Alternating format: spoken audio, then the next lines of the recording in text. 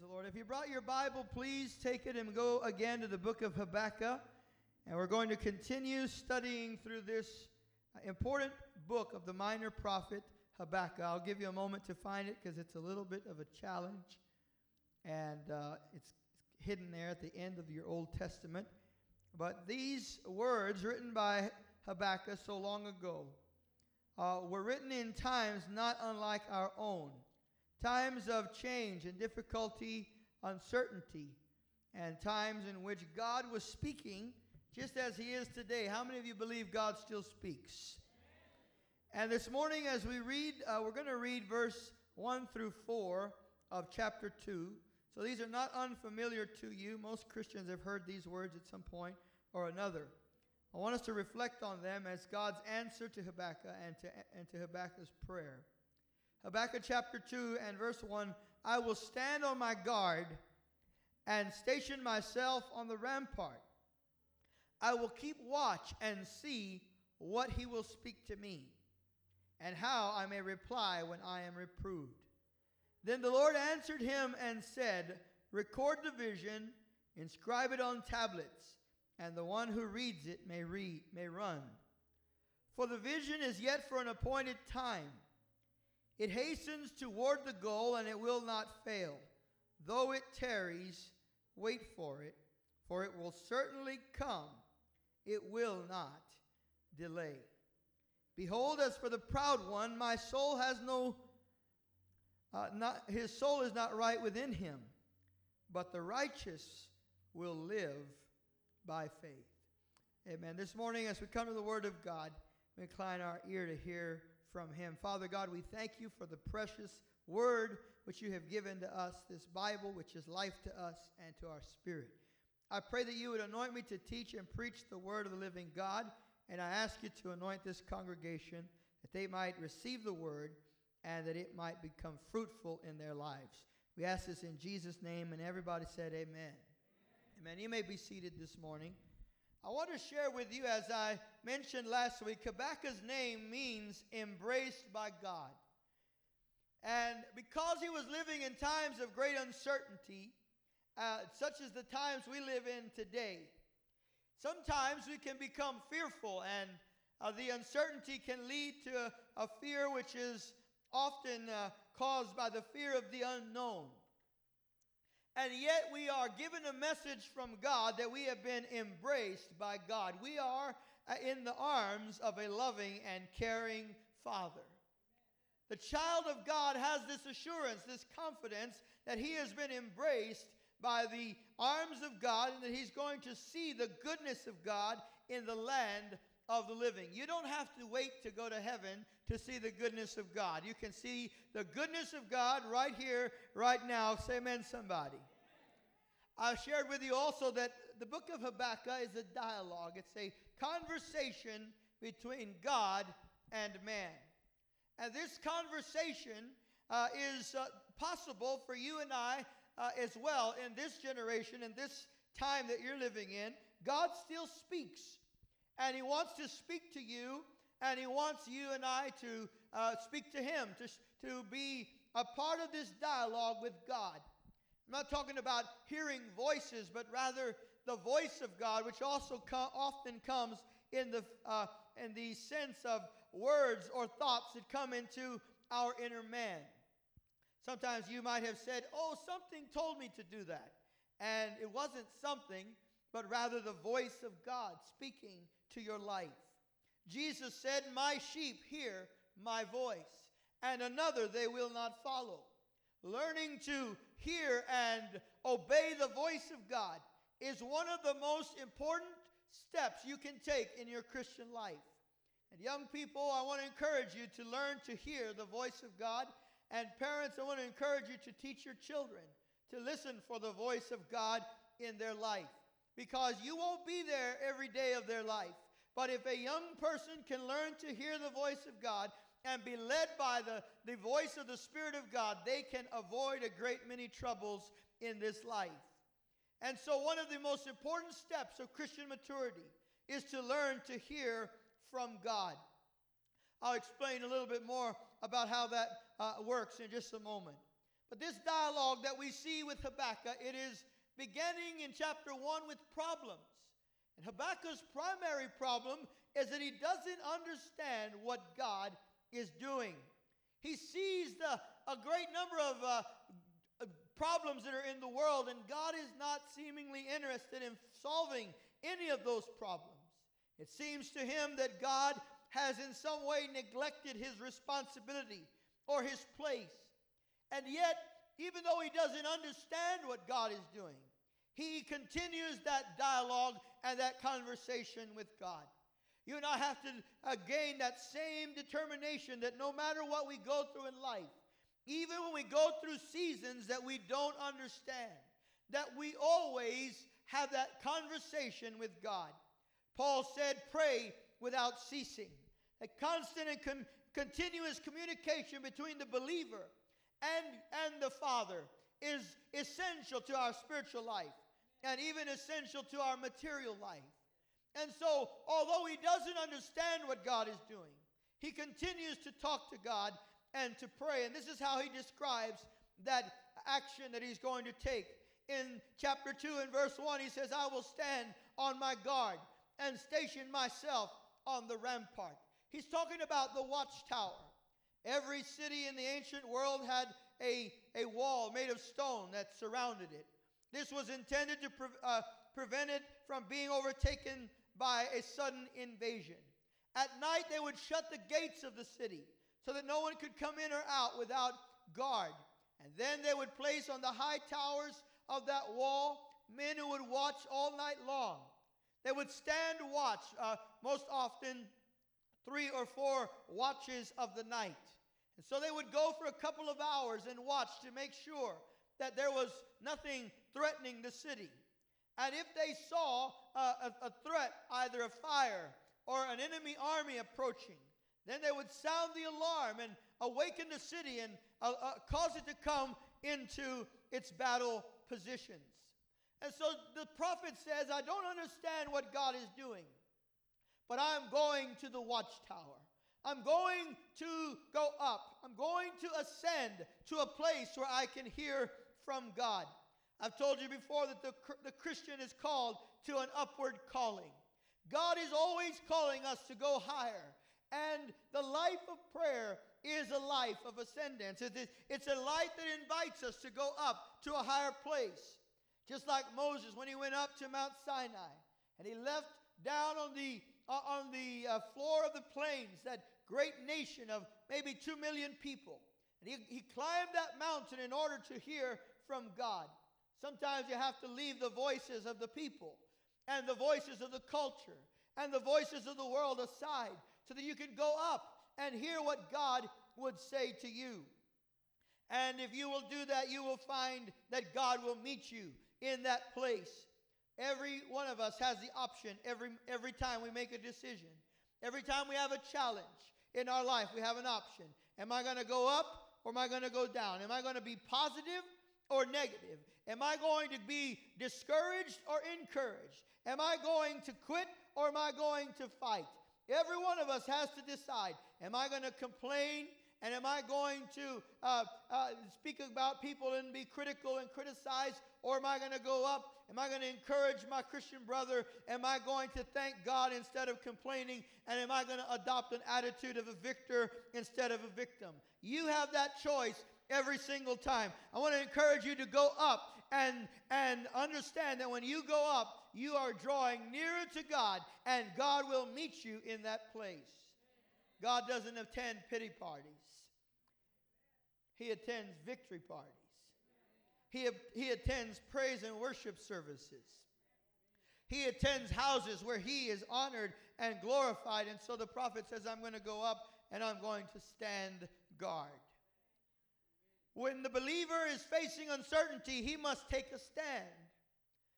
The believer has to stand and be willing to face the challenge, willing to face the uncertainty, willing to face the darkness. And the Bible says this, to put on the whole armor of God so that you can stand when the evil day comes. In other words, the evil day is coming. Bad days will come. You can't cancel them. You can't mark them off your calendar. They're going to come. Most of the time they come without warning and without notice. And so you and I have to make a decision. No matter what comes, I'm going to stand firm. I'm going to hold my ground. The temptation is, when we are faced with a challenge, is to run and hide. God is saying to you, don't run, don't hide, stand. Stand and see the salvation of the Lord. Stand and see God show up and show off in your life. How many of you have taken a stand for God? How many of you have taken a stand for Christ? Hold your ground, because we're living in dangerous times. He says, I'm going to stand and I'm going to keep watch. The word watch in our time it probably refers to a time device you wear on your wrist. But in those days, to watch was to stay awake at night for a particular amount of time, and to have your eyes open and to be watchful about the things that were going on. It was a watch in the night. Jesus told his disciples at the Garden of Gethsemane, could you not watch with me for even 1 hour? And we see believers that when we come into prayer, we're coming into a watchtower. We're coming into a place where we can receive spiritual insight and perspective and answers from God concerning the things that are in our life and the things that God wants to do in and through our life. And so it's important for every believer to keep their watch, to stand watch, because there is an enemy always prowling about, trying to destroy. There is a flesh always trying to get its way. And there is a culture that is taking away the unconverted and the unestablished by leaps and bounds. And you and I must stand watchfully and understand that we live in an evil day, and our eyes are looking toward Christ and toward the shepherd, that we might be directed by him and take only the steps which he gives to us. He says, I'm going to go into the watchtower and I'm going to listen for what God will say to me. I want you to understand the faith of that last phrase of verse 1. He says, I'm going to see how God will speak to me. He has this confidence that God will answer. God will speak. Now, I want you to understand that what he is looking for is a word from God. He has this faith, this confidence. God will answer. He's going to answer with a word, and his word will be enough for me to be able to go forward in this day of difficulty and adversity. Listen, friend, the thing you and I need most in our daily life is a word from God. You see, one word from God can change the destiny of a nation. One word from God can change the destiny of a family. One word from God can utterly and completely change your life. Say amen, somebody. The word of God, this all-powerful word, is what the prophet is looking for. Many times we're looking for the hand of God. What's God going to do for me? Habakkuk says, I'm not looking for God's hand. I'm looking for God's voice. I want to know what is God going to say. Because if God says it, God will do it. If God speaks, God will act. What I need is the voice of God in my life. I need to hear him speak. And when he speaks, I'll have the answer that I need, and I'll have the victory that I need, because his word is our provision. Now, here's how God speaks. When you read the Bible refers to itself with two Greek words. One of them is the word logos. Everyone say logos. It's like the word logo with an S at the end. Logos is a Greek word that represents or speaks of the written word. The Bible is God's logos. It is God's written word. The 66 books in your Bible were inspired by the Almighty God. And the word of God contained in this book, the logos of God contained in this book, it's not up for edits, it's not up for revisions, and it's not up for change. It is the ever-enduring and abiding word of God. Here's the fact. You don't read the Bible reads you. The word of God, the written word of God is powerful, the Bible says, more powerful than any two-edged sword, able to divide between the soul and the spirit, as between the bone and the marrow. The Word of God is so sharp that when it is read or when it is preached and proclaimed, it cuts and it heals at the same time. It cuts out sin and it cuts out wrong thinking and wrong ideas, and it heals and restores. Somebody ought to give God thanks for His Word. And God speaks through the Logos. God has spoken, and He is speaking through the Logos, through His Word. The Bible is the Word of God. And when you open the Bible and you open your heart, God will speak to you. And He'll give you direction. He'll give you insight. He'll give you light for your darkness. He'll give you peace for your times. When you open up the Bible and you open up your heart, God sits with you at that table, and He begins to teach you from His own heart the things that He has in store for you. But then there's another word in the Greek. It's the word rhema. Everyone say rhema. This word means the living word. And the Bible says that faith comes by hearing, and hearing by the rhema of God, the Word of God. Now we're talking about the next, this next part of how God speaks to us. And that is that the Logos, this written word, becomes a living word. So you open your Bible, you begin to study, you begin to open your heart in prayer. You're saying, God, show me something, give me an answer, give me direction, feed my spirit. And while you're reading the Logos or hearing the Word of God preached, as you are this morning, suddenly something that is written there becomes alive to you, and the revelation of it becomes real to you, and that is the rhema of God. How many of you have ever been reading the Bible, just minding your own business, and then suddenly God answered something that you were wondering about or questioning or doubting? Or maybe one day someone was preaching and all of a sudden something was said that spoke exactly to the need and situation of your life. God's rhema is alive and well today for every believer who will open their heart like Habakkuk to say, God, I'm going to listen for your voice. We come to church to hear the Word of God preached, not to be entertained, but to be edified, to be built up, and to receive the rhema of God. Now, some people are kind of picky about their preachers. And some people say, not here, of course, but in other places they say, well, you know, if the pastor's not preaching, I don't really want to go this Sunday. When I first arrived here, several years ago, almost 12 years ago, somebody told me, Pastor, you know, I drive by the church, and if your car's not in the pastor's parking lot, I just keep driving. Everybody say, sad. That's not how it works. You see, it's not the messenger that brings the rhema. It's the Spirit of God that brings the rhema. It's the Word of God that you need.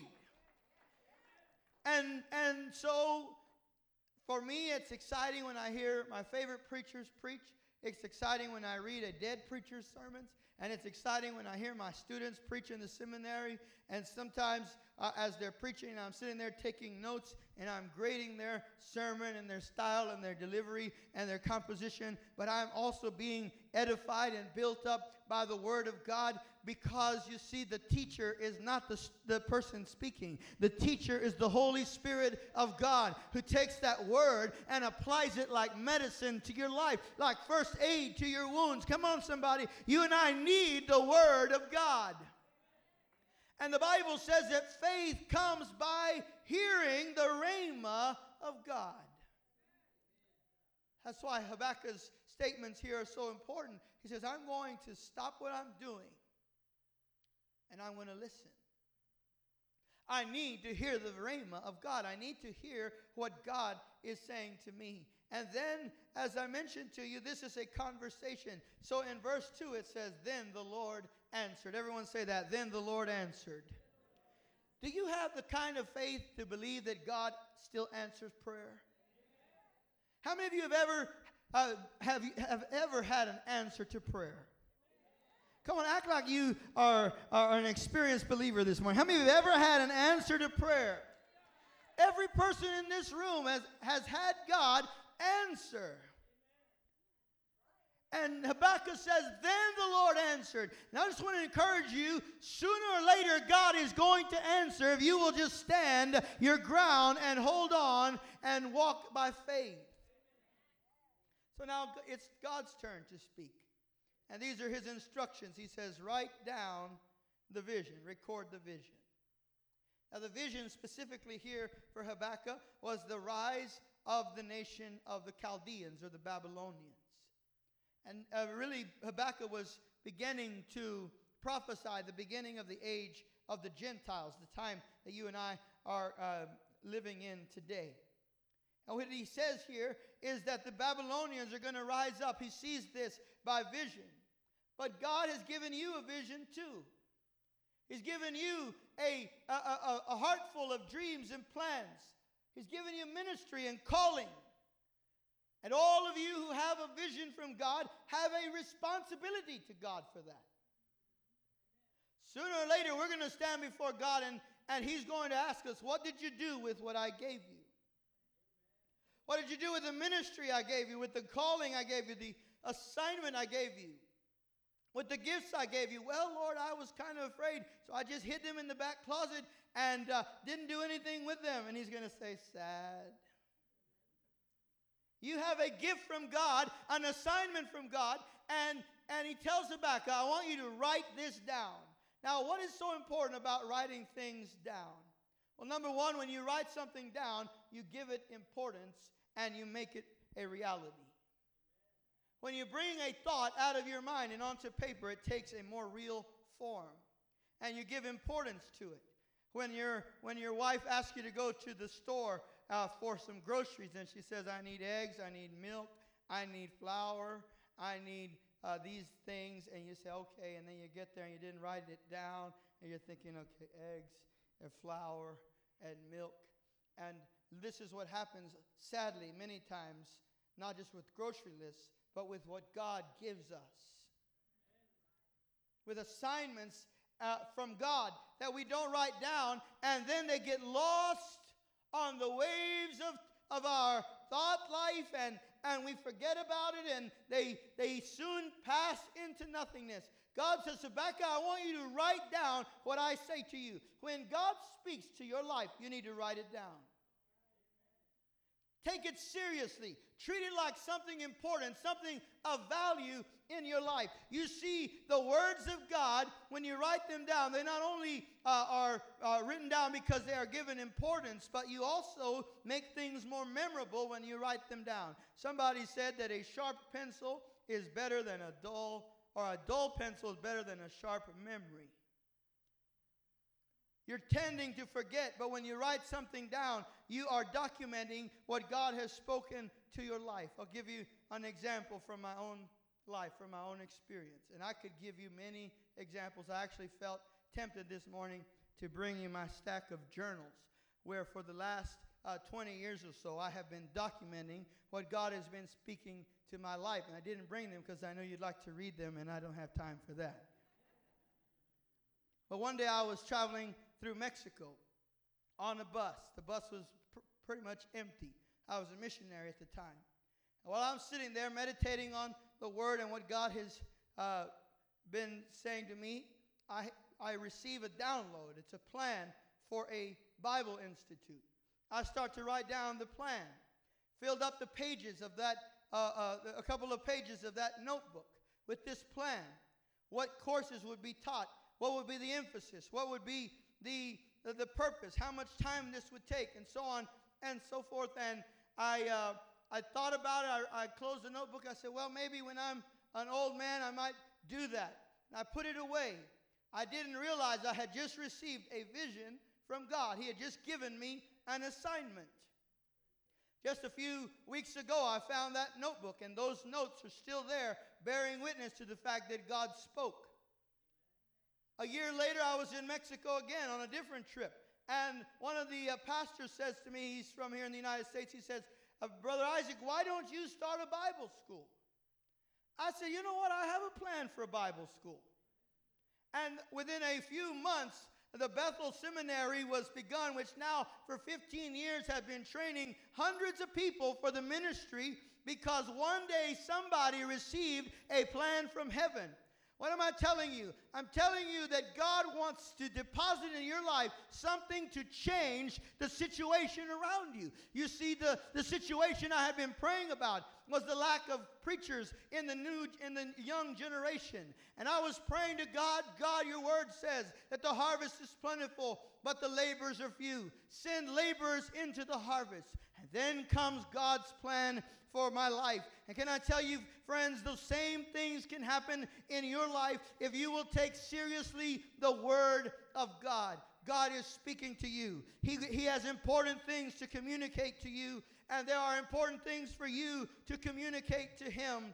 And when you write these things down, you are documenting for yourself and for the future that God is a covenant-keeping God, that God is a promise-keeping God, and that God will do what he has spoken in your life. If you believe that, say amen.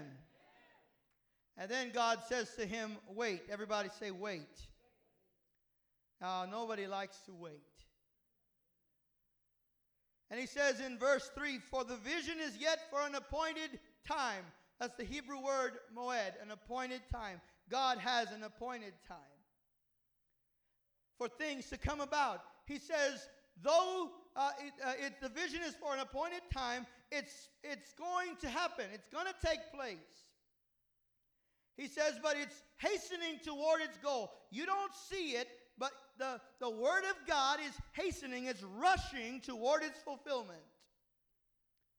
And so, while you don't see it, you just have to walk by faith and know that God's word is rushing toward its fulfillment in your life. I thought you might get excited about that this morning. That the things that God has spoken to you, the things that God has promised to you, are rushing toward their fulfillment in your life. Come on, somebody. God is going to do what he said he would do in your life. He said it hastens, it's rushing toward the goal, and it will not fail, though it tarries. Wait for it. Say again, wait for it. Now, this is a very interesting phrase that God uses here. He says, though it delays, it will not delay. Isn't that just like God's? Though it delays, it will not delay. So, okay, God, I'm confused now. And there's two dimensions that God is speaking in. He says, though it delays, that's how you see it. It will not delay, that's how I see it. In other words, our perspective, from our point of view, God is sure taking his time on this thing. And from God's perspective, it's going to happen right where he appointed it to happen. He says, so right in the middle between your perspective and God's appointed time, you have to learn to wait. To wait on God's word to be fulfilled in your life. What does he say? He says, wait for it. God has appointed a season, a time for those things to come about in your life. Have you ever noticed that there are moments in your life where nothing seems to happen, and then all of a sudden everything happens? And all these things you've been praying about just suddenly come to pass. Why? Because there was an appointed season. Maybe God has us waiting because he's maturing you. Because he wants you to grow up a little bit. Nobody will give their son a classic car when he's 15. They're going to wait till he's matured enough to be able to handle the power behind that engine and the quality of that car. And the same is with God. God might be saying to you, I want you to wait for it because I am growing you. I am developing you, but stay in position because suddenly one morning you're going to wake up and you're going to find yourself in a season of miracles, a season of breakthrough, a season of power. Come on, somebody. You are in that season right now. God is working and moving in your life. He says, so wait for it. Though it delays, it will not delay. God's schedule will not be broken or violated by man. And then in verse 4, we are given these words. Now I want you to notice in verse 4, I hope you didn't close your Bible, but because you're going to need to open it again. He said, Pastor, Habakkuk is so hard to find. But just keep your Bible open, all right? We came to study the Bible. Is that all right? Now, in verse 4, God draws a line. He says there are two types of people in the world. Listen, there are two types of people in the world. We've got to get this real clear this morning. There are either lost people or saved people. God's people or the world. There are no other groups. There's only two types of people in the world, the righteous and the unrighteous. And this morning you need to decide whose side are you on. Jesus said it like this. He said there are two ways, two highways. One is wide, it's broad, and it's very permissive. Anything goes. You can drive fast or you can drive slow. No speed limits. This road allows you to live however you want, to do whatever sinful thing you want. There's no limits, no boundaries, no rules, but this road leads to hell. This road leads to death. It leads to destruction. He said, and many there be that find it. You don't have to do anything to lose your soul, friend. The broad way, the way that leads to death, you don't have to do anything. All you have to do is get on the conveyor belt of life, and it'll take you right down to destruction. Jesus said there's another way, though. Aren't you glad there's another way? Because that broad way is wide, and it allows everything. It permits everything. But at the end of the day, the Bible tells us that sin is only fun for a season. Pleasure and bliss are only for a season. All of the ways that a man can fulfill his appetite for pleasure, for alcohol, for drugs, for sex, for power, for money, all of those things ultimately leave man on that broad way destroyed and empty and bare. But Jesus said there's another way. He said this other way it has a small gate. The gate is small and the way is narrow. Have you ever had to get out of your car at a parking lot where you're parked too close to the next car? You crack the door open, you put one foot out.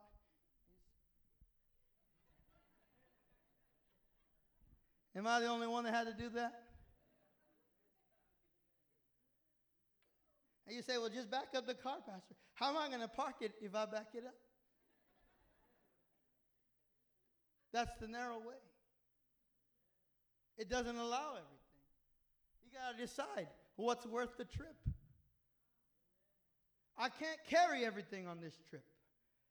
I've got to leave aside some things that I used to think were essential, but I've discovered since are not essential. He said this way is narrow. Sometimes it's one foot in front of the other. And there's a voice that says, go to the right, go to the left. That's the way. You stay right there. And when I try to get off, he says, don't you do that. I get back in the way. And there it is. And there we say, oh, Lord, this is so hard. He said, well, don't worry about it, because this way, it might be narrow, but it leads to life. It leads to eternal life. Come on, somebody. Have you found the way? Jesus is that narrow way. He said, I am the way and the truth and the life. No one goes to the Father. No one goes to heaven except through Jesus. Which way are you on this morning? Have you found the gate? Have you found the way? Because Jesus said, few there be that find it. Few there be that find it. Are you one of those few who have found the way to life? It's not that the way is hard to find. It's that people are so enamored with the broadness of the other life that they aren't really seeking it. But there comes a moment, and maybe you remember that moment that came in your life when all that you could do in that old Broadway wasn't enough. And all the money you could accumulate wasn't enough. And all of the pleasures you could accumulate were not enough. And you found there's got to be another way. And you started to look around.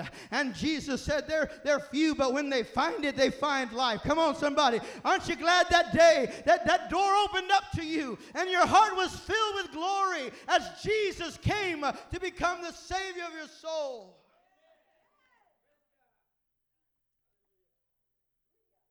There are only two groups of people, friend. There's no middle road and no middle way. You're either lost or you're saved. And today is the day of salvation. Now is the appointed time. When should I get saved, preacher? Right now. How do I get saved, preacher? Jesus said, if you will confess with your mouth Jesus as Lord and believe in your heart that God raised him from the dead, you will be saved. Oh, come on, friend. God couldn't make it any easier than that. He just made it available to every heart that will believe. You know, there's a story about an old Methodist preacher. He was a preacher, he was a pastor, and one day he got saved under his own preaching. You see, you can be standing right smack in the middle of religion and not know the way. But one day as he was preaching the gospel, the Logos became Rhema, and his heart came to know Jesus Christ as his Savior. If you don't know Jesus this morning, I would leave this house of prayer until you have made Jesus the Lord of your life. God loves you with an everlasting love. He sent his son to die on the cross for you. And he says, no one under any circumstances who comes to me will under any circumstances be disappointed or turned away. So the prophet sees God draw this line. He says, Habakkuk, there are only two groups of people. The proud and the faithful, the unjust and the righteous. He says, behold the proud one. His soul is not right within him. He thinks he's right. Every one of us, when we were walking without Christ, thought we were right. Somebody might think, well, I knew something was wrong, but for the most part, we thought, and you thought, I was doing the right thing. He said, the proud one, he thinks he's right, but he's as wrong as can be. And he gives us 5 statements in the book of Habakkuk chapter 2, so I want you to keep it open so you can follow me here. God gives 5 woes. Everyone say woe. When we say woe, it could mean we're surprised, like, whoa. But in the Bible, woe doesn't mean surprise. It means watch it. And he sees 5 woes in the book of Revelation prior to the end times. There's going to be 3 woes. These woes speak of judgment. They speak of God's unalterable judgment against the proud, against those who reject and refuse the rule of God in their life. Look at verse 6. He says, woe to him who increases what is not his, and how long he makes himself rich with loans. He speaks against Babylon, the Chaldeans, and he says the Chaldeans are under judgment because they are thieves and robbers. They're taking that which is not their own.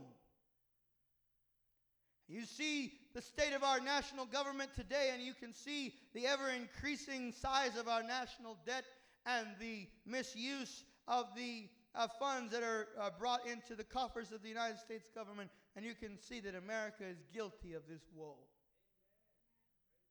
We can't live long as a nation when we spend more than we make, when we become debtors to foreign nations. This is a sign of God's judgment on a nation. In verse 9, he says, "Woe to him who gets evil gain for his house, to put his nest on high, and to be delivered by the hand of calamity." He speaks now to those who are unjust, who get rich out of injustice and trickery and falsehood. God says the Chaldeans are these people who are building up their kingdom with injustice. The Bible speaks of injustice falling in the streets. In verse 12, he says, "Woe to him who builds a city with bloodshed and founds a town with violence." He speaks against the Chaldeans for their bloodthirst, for their willingness to shed blood in order to advance their own cause and aims.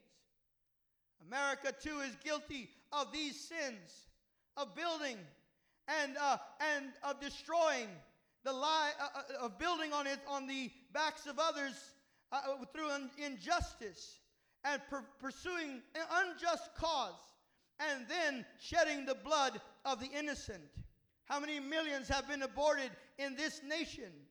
And this bloodshed cries out to God, and God will hold the nation responsible for that.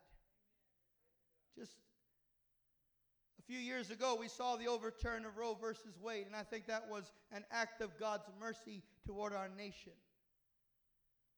Friends, you see that there is a culture of death in our nation. When you see people standing in the streets who are protesting in favor of death and slaughter of the innocent, you see there is a darkness in our world that is unimaginable. In verse 15, he says, "Woe to you who make your neighbors drink. You mix in your venom even to make them drunk, so as to look at their nakedness." He says, "Woe to them who use pleasure and enticement to bring other people into ruin." There's a reason why Christians that we draw the line at certain things. I know there's often a debate within the church about alcohol and drinking and how far can we go and so on and so forth. But I want to tell you one thing quite clearly from the standpoint of your preacher. And what I have seen with my own eyes is that alcohol has never produced anything good in this nation, and it will not produce anything good in your life. You say, "Well, Pastor, I have to drink so I can network with the right people." What you need to do is network with God and let the wrong people go their way. Come on, somebody. You and I must understand there is a line that we cannot cross. And God says these people, they mix a cup of wine and they use it to entice. We hear of the great number of people today who are dying in our nation either by overdose or by poisoning of fentanyl. Somebody's making millions on the death of others. And God says, "Woe." In verse 19, he says, "Woe to him who says to a piece of wood, 'Awake,' and to a mute stone, 'Arise.' And that is your teacher." He says to those who worship idols, he says they build a block of wood into an idol. And then they say, "Awake." And they speak to mute stones that cannot answer them. And he calls out the idolatry that reigns in the heart of man. America perhaps does not have idols like I have seen in other nations. But we do have idols in this nation. Some idols are placed so high that people would rather go watch them play than come to church. I thought I'd miss my amen corner this morning. Some idols are so high that some people would rather go get another dollar or work a few more hours and spend time with their family and go to the house of prayer. Is it any wonder, friends, when we speak to dead idols, when we speak to things that cannot possibly satisfy the need of man, that there is no answer because they have mouths but they cannot speak. And they have ears but they cannot hear. And they have feet but they cannot walk. But our God, He is in the heavens. He has ears. He does hear your prayer. And He has a mouth and He does speak. And He has arms and He does embrace you.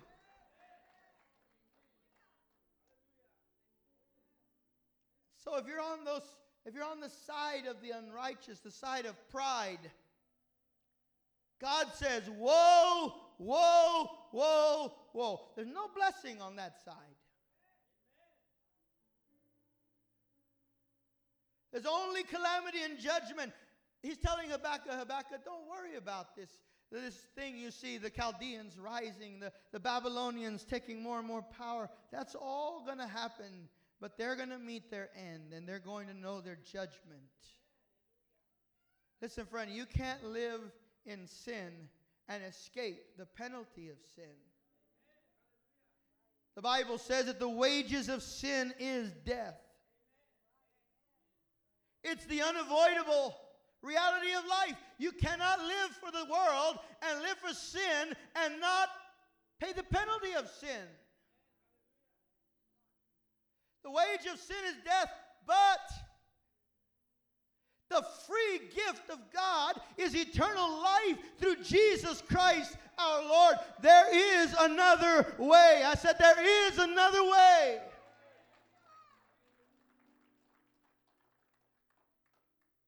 He says this is how the other side lives.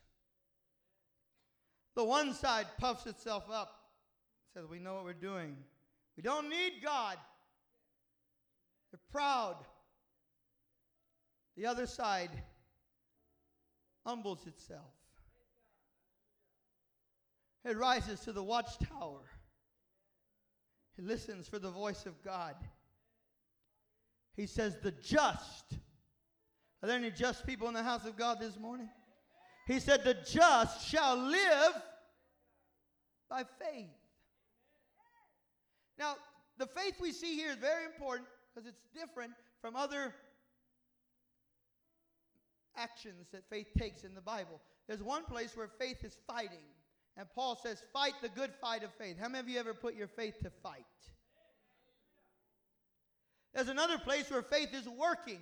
He says that our faith is like a servant that goes into the field and it goes into the kitchen and goes into the wardrobe. Our faith is working, and I've told you, put your faith to work. How many of you have your faith working? And don't let your faith sit down. Whatever you do, don't let your faith sit down. Keep it working. And another place we see that faith has a good conscience. That means that in order to really live by faith, we have to have a pure conscience before God. And how do we have that? We walk daily in repentance before God, and when we offend God and we break His instructions, we repent of it and we return to His way. But here, faith takes a different attitude. It's the attitude of humility before God. This is where faith says, God, I don't get it. I don't understand. I don't know why these things have happened in my life. I don't know why these challenges have faced my family. I don't understand it, but I'm going to believe in your goodness, and I'm going to trust that you know what you're doing in my life, and this faith humbles itself before God.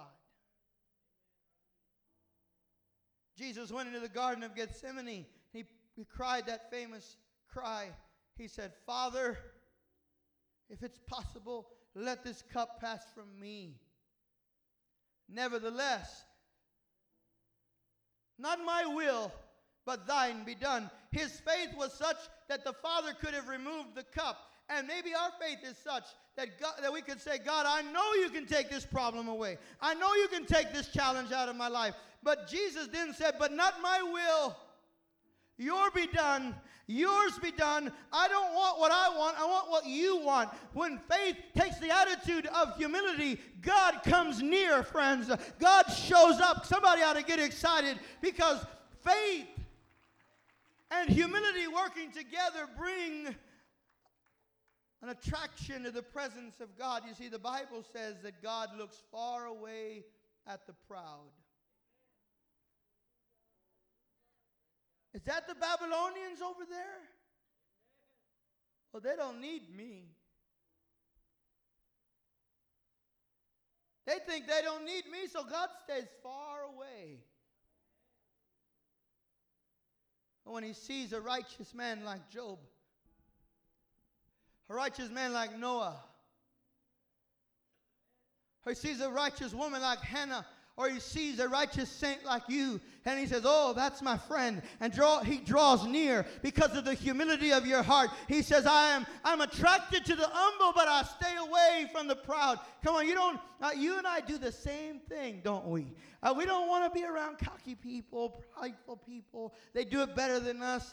Their car's newer than ours. Their job pays more than ours. Nobody likes that, neither does God. God says when a man humbles himself, when a woman says, God, here I am. I trust you. I can't see your hand right now, but I trust your heart. I know that you are working and that you will answer. And God answers that faith. And he tells Habakkuk, this is the lifestyle that I seek in my people, that the just shall live by their faith. Faith isn't just for new believers. It's not just for starting out in the Christian walk. It is a daily reality. It is a long obedience in the same direction. If you started out by faith 50 years ago, guess what? When you meet Jesus, it's still going to be walking by faith. The just must live by faith. The just shall live by faith. Guess what? The just will win by faith. The just will conquer by faith. Which side are you on this morning? I want to draw your attention as I close to the 20th verse of this chapter. Because God is telling Habakkuk, this is kind of funny. Habakkuk's telling God in chapter 1 how bad the Chaldeans are. And then in chapter 2, God tells Habakkuk how bad the Chaldeans are. They agree. And from Habakkuk's point of view, God has lost control of this situation. And maybe when you look around in our world and you see the chaos that is ensuing, it might seem like God has lost control and that somehow the enemy is running at large in the world. God enumerates the woes of the Chaldeans, but then in verse 20 he says, but. Everyone say, but. Listen, I don't care how dark it looks. I don't care how uncertain you might feel in any particular season of your life. It doesn't even matter how difficult the challenge or how great the mountain may be. There's always a turn with God. He says, but this is also true. The Chaldeans, that's a problem. That's true. Their sin is going to destroy them. That's true. But this is also true. The Lord is in his holy temple. God is on the throne. Listen, we can bring a laundry list to God, and it might all be true. But this morning he says, yes, but I am still God. I am still on the throne. I am still in control. I have the last word in your life. Come on, somebody. God is in his holy temple. Somebody ought to praise him and worship him and honor him and glorify him. He is the King of glory. He is the King who reigns.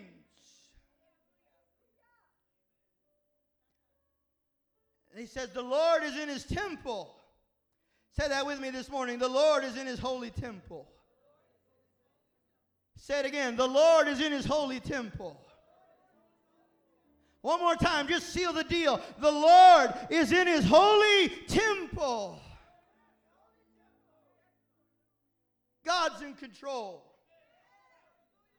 God has his hands on the wheel. He said, the Lord is in his temple. Let the earth be silent before him.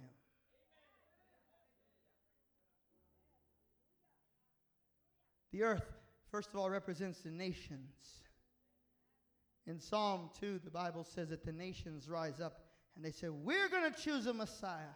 We're going to choose a king. And this is how we're going to do it. And this is what's going to take place.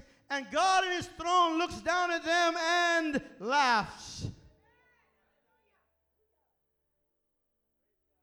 What a sound that must be to hear God laugh. Why does he laugh? He laughs at them and he says, what are you talking about? I have appointed my son and he will be King of kings. Come on, somebody. God is in his holy temple. Let the whole earth be silent before him. The nations don't have anything to say about it. Jesus is Lord to the glory of God the Father.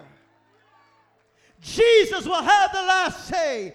And when all the ages have come to their end and all the nations stand before the throne of God's judgment, it won't be Buddha, it won't be Mohammed, it won't be Abraham or Mary, it will be Jesus Christ, the Son of the living God, sitting enthroned in power and in authority. Somebody give him praise in his house this morning.